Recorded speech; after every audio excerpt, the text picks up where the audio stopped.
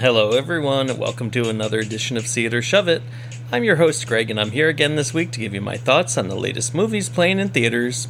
And also this week, Be Kind Rewind looks at the film you voted for. Let's get started. For our featured movies this week, classic action stars reunite for Expend4bles 4, a high school student discovers a demon and finds out it lives inside, a famous artist discovers inspiration in France in The Inventor, and the little guy fucks over Wall Street in Dumb Money. First up, the Expend4bles team reunites one last time to save the world from World War III. This is Expend4bles 4.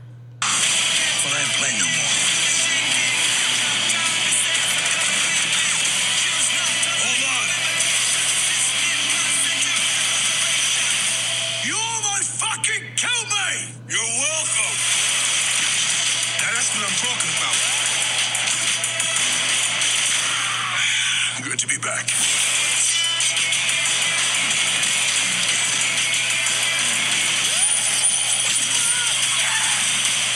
Enjoy the show! You're about to find out how much I enjoyed the show. In the fourth go-around of the Expend4bles franchise, Oscar-nominated actor Sylvester Stallone returns as Barney, who along with Jason Statham's Christmas, Dolph Lundgren's Gunner, and Randy Couture's Toll, reunite for another top-secret mission called on by CIA agent Marsh, played by Oscar-nominated actor Andy Garcia. This time, they are joined by new recruits Easy Day, played by Curtis Jackson, aka 50 Cent, and Galan, played by Jacobs Scipio. They are sent to stop arms dealer Ramat, played by Iko Uwais, who has broken into a deserted chemical plant in Libya and has stolen nuclear detonators at the request of a mysterious leader named Ocelot. Ocelot was responsible for killing many of Barney's squad many years ago. However, when this mission goes off the rails and ends tragically, Christmas is blamed for going rogue and is effectively kicked off the squad and replaced by his girlfriend Gina, played by Megan Fox. Gina takes over the squad and leads them on the hunt for Ocelot in a mission to prevent a nuclear explosion that will start World War III. Can she pull off the mission? When I saw the trailer, I predicted it would be a shove it, and I give this film a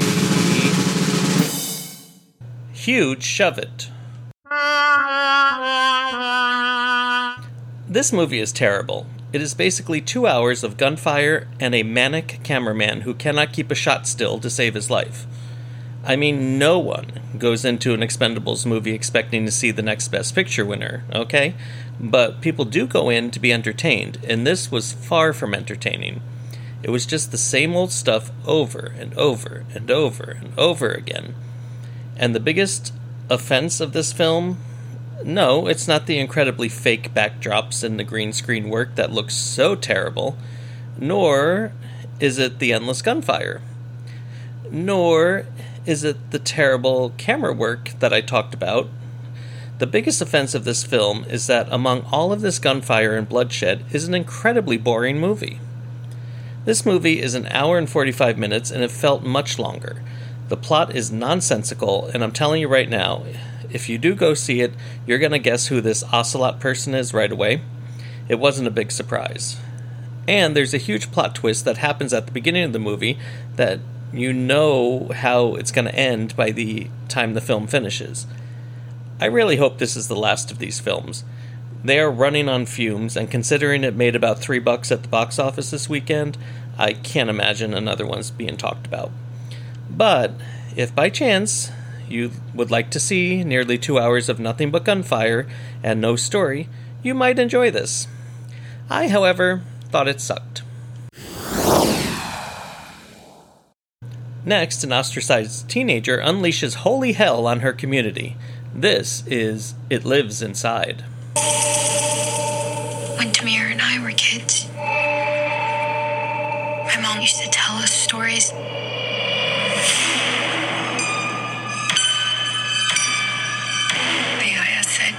Never to sleep with a bad feeling in our hearts, because there's a dark thing that feeds on those feelings. What is the deal with Tamira? Is she doing all right? My stomach drops every time she appears out of thin air like that.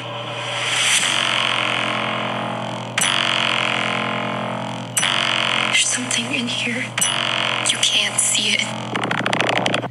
In director Bishal Dutta's debut feature film, Megan Suri plays Samita, a teenage girl who is at the age where she is struggling with her identity. She's desperate to live life as a normal teenager living in America, but is constantly held back by her mother Purna, played by Niru Bajwa. Purna would rather Samita maintain her East Indian culture and not fall prey to American foolishness. Stuck in the middle is Samita's father Inesh, played by Vic Sahay. He does whatever he can to support his daughter's wishes while maintaining peace at home with his wife. At school, Samita is interested in a boy named Russ, played by Gage Marsh. She begins warming up to the popular crowd, who targets Samita's former friend Tamira, played by Mohana Krishnan. Tamira is a withdrawn, strange girl who walks around with a glass jar that she claims to hold an ancient demon inside. After a confrontation in the gym locker room, Samita breaks the jar and soon discovers that Tamira wasn't just delusional when an evil force abducts Tamira and begins to take over the community. Can Samita find a solution to this evil force and rescue Tamira from its clutches? When I saw the trailer for this, I predicted it would be a see it, and I give this film a mild see it. I really enjoyed the concept of this film, but man, did it ever take a while to get going. The film itself is only about an hour and a half, maybe just a little more, and it took a good half hour to finally get the wheels moving on this. But when it did, I was all for it. Although this was rated PG-13, there were a few moments that were quite scary, but for the most part, most of them were pretty mild. The film itself is an allegory to the struggles teenagers go through during that very awkward and difficult moment in their lives. And the director shows a lot of promise for future films, even if this one wasn't as fleshed out as it could have been. The script is a bit uneven and probably could have been better developed as an R-rated horror film as opposed to a PG-13 one. One caveat that I will mention is in my screening, all of the subtitles were kind of cut off. When the characters were speaking Hindi, the subtitles at the bottom of the screen were cut off, so I have no idea what they were talking about during those scenes. So part of me is feeling that I'm going to have to go back and see the film again. I don't think it will change my opinion of it because that didn't really take away from my understanding of the film, but I am curious as to what was being said. Although it is a mild see it, I honestly would save your money and wait for this to come on streaming to watch. Up next, a wise and innovative artist shows he can create away from the canvas.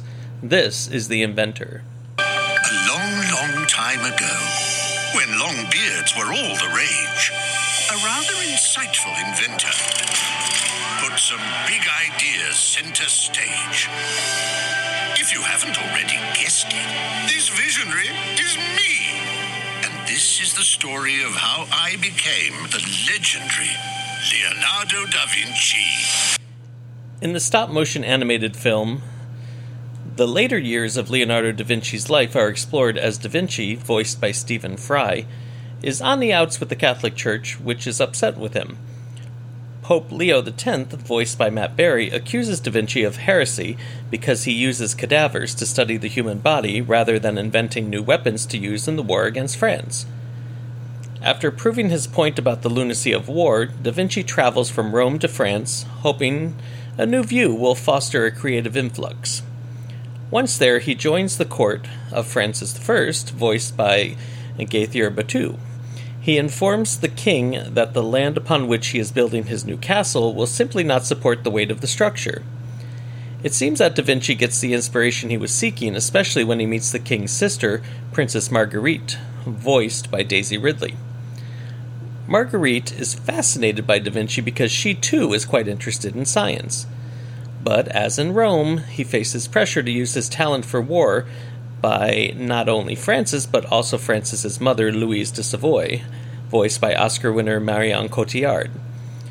I give this film a mild see it. The animation here is something to behold. It is gorgeous and engaging. The voice work is all done well, with some great standouts like Barry, who provides much of the comic relief of the story. The script, however, is a bit uneven. There are moments where some risks are taken and they pay off well, but there are also long stretches where not much seems to happen and the film gets stuck in a holding pattern of sorts. Even though it is animated, I really don't think many children will be clamoring to see this, nor be interested in it if they do. But I do recommend seeing it for the animation alone. Director Jim Capobianco does a wonderful job artistically with presenting the subject in a vibrant, colorful way. I just wish the story he wrote was a bit more interesting. Next, when an average Joe riles up everyday stock buyers to rally behind GameStop, the results rattle Wall Street. This is Dumb Money. Babe, how much did we make today? $5 million. How much did we lose today? $1 billion. And yesterday? $4 million. And yesterday? $1 billion. Babe, Yeah. we're like really fucking rich.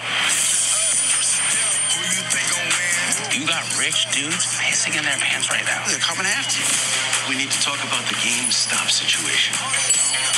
Retail traders always lose. You've been served. Wall Street cheated.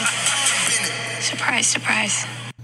Set around the 2021 GameStop stock short squeeze, Dumb Money stars Paul Dano as Keith Gill, a relatively unknown Redditor who goes by the name Roaring Kitty.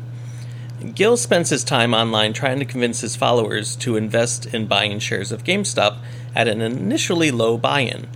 What followed was an explosion of the stock price that kept going higher and higher, much to the annoyance of Wall Street billionaires, played here by Seth Rogen, Vincent D'Onofrio, Sebastian Stan, and Nick Offerman. These hedge fund operators are used to making a fortune off of failing stocks, and when Gill turns the tables on them, they begin losing money by the day. Billions by the day. With the Wall Street executives putting the squeeze on the day trading company Robinhood, things begin to get out of control for Gill, who is subpoenaed to a congressional hearing along with the executives who are investigated for possibly having inside knowledge. Based on the book by Ben Mesrich, Dumb Money has a plethora of characters that each gets their moment in the movie, from Gill and his wife, Carolyn, played by Shailene Woodley, to Gill's brother Kevin, played by Pete Davidson.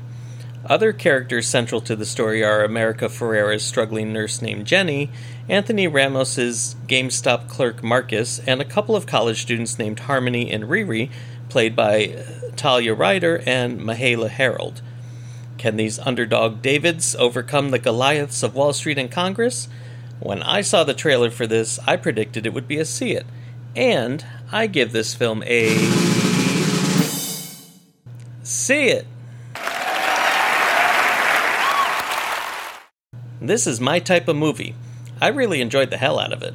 I felt the script kept everything moving at a lightning pace, which served the story very well in the manic nature of the situation. I remember this news story quite clearly. In fact, I may have participated in the second short squeeze that everyday buyers participated in with AMC movie theaters. I thought all the performances were quite well done, and there was a nice balance of seriousness and comedy throughout. If I had to ding the movie for anything, I would say there may have been too many cooks in the kitchen. Some of those side stories could have been left out and then had more of a focus on the central characters, but that's just a minor complaint because I was totally engaged with this movie from the beginning to the end, and if you're a fan of movies like The Big Short, I think you're going to love this one. So that's it for this week's featured films. To recap, Expend4bles 4 is in theaters now and is a shove it. It Lives Inside is in theaters now and is a mild see it. The Inventor is in theaters now and is a mild see it. And Dumb Money is in select theaters now and expands this weekend and is a see it, and it's my pick of the week. Now, let's move on to the segment where I let you know the latest titles now available for home viewing. This is Now Streaming.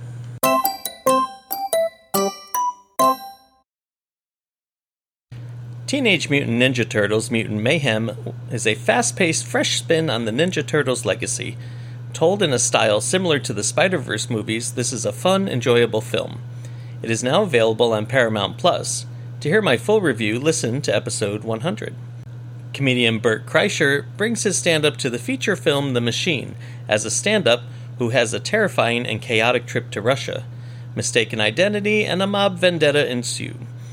This got a mild see it for me when it was released and may play well as home on TV. It is now available on Netflix, and you can hear my full review on episode 87. The bizarre romantic thriller Sanctuary, starring Christopher Abbott and Margaret Qualley, is a mysterious power play among two manipulative people. It is a compelling cat-and-mouse tale with a sexy twist and is now available on Hulu. You can hear my full review on episode 85. And the ultra-violent and to me, shockingly rather dull film Sisu is all bark and no bite in my opinion. However, I've read many posts on the Regal Unlimited Reddit page and the people there loved it. You can judge for yourself this Friday when the film arrives on Starz. To hear my full review, listen to episode 78. Now it's time for my segment where I look at films from the past. This is Be Kind, Rewind.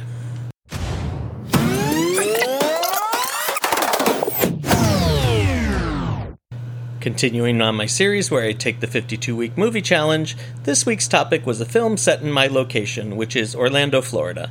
And your choices were Marvin's Room, Ernest Saves Christmas, and Jaws 3D. You voted, and as of this recording, I'm sorry to say, dear listener Tiffany, by one vote, the winner is Jaws 3D. Next summer, nature's most terrifying creature takes on an all-new dimension in an all-new adventure. And for the first time, the terror of Jaws will not stop at the edge of the screen.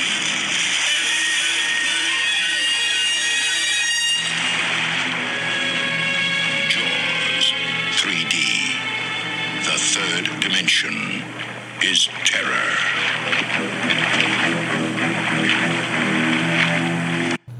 Okay, so I recently focused on this film during my 50 Years 50 Movies summer miniseries in episode 2. So if you haven't listened to that episode, I'm going to now play you my recording regarding Jaws 3D from that episode. Enjoy. Okay, I know, it's terrible, but I was 10, and I've always loved a theme park, which was the setting of this film. This entry in the Jaws franchise takes Chief Brody's children Mike and Sean to Florida to work at a new theme park, SeaWorld. Mike, played by Dennis Quaid, is a park engineer who is in a deep relationship with the park's whale biologist, Catherine, played by Bess Armstrong. His brother Sean, played by Jason Putch, is also in love with the park worker, a water skier. As the park is about to unveil its signature undersea kingdom that is connected to the ocean by a series of gates, including one that malfunctions, allowing a great white shark to swim right in, along with its much larger mother. Soon, Mike, Catherine, and SeaWorld manager Calvin, played by Oscar winner Louis Gossett Jr., are all being terrorized by the mother shark. Released on July 2, 1983, the film made $13 million in its opening weekend, which was the second highest opening weekend of the year, on its way to earning $88 million on a budget of $18 million. But was it ever critically panned from everyone except me, apparently? Franchise star Roy Scheider made sure that he was unavailable to appear in the film by signing up for another movie.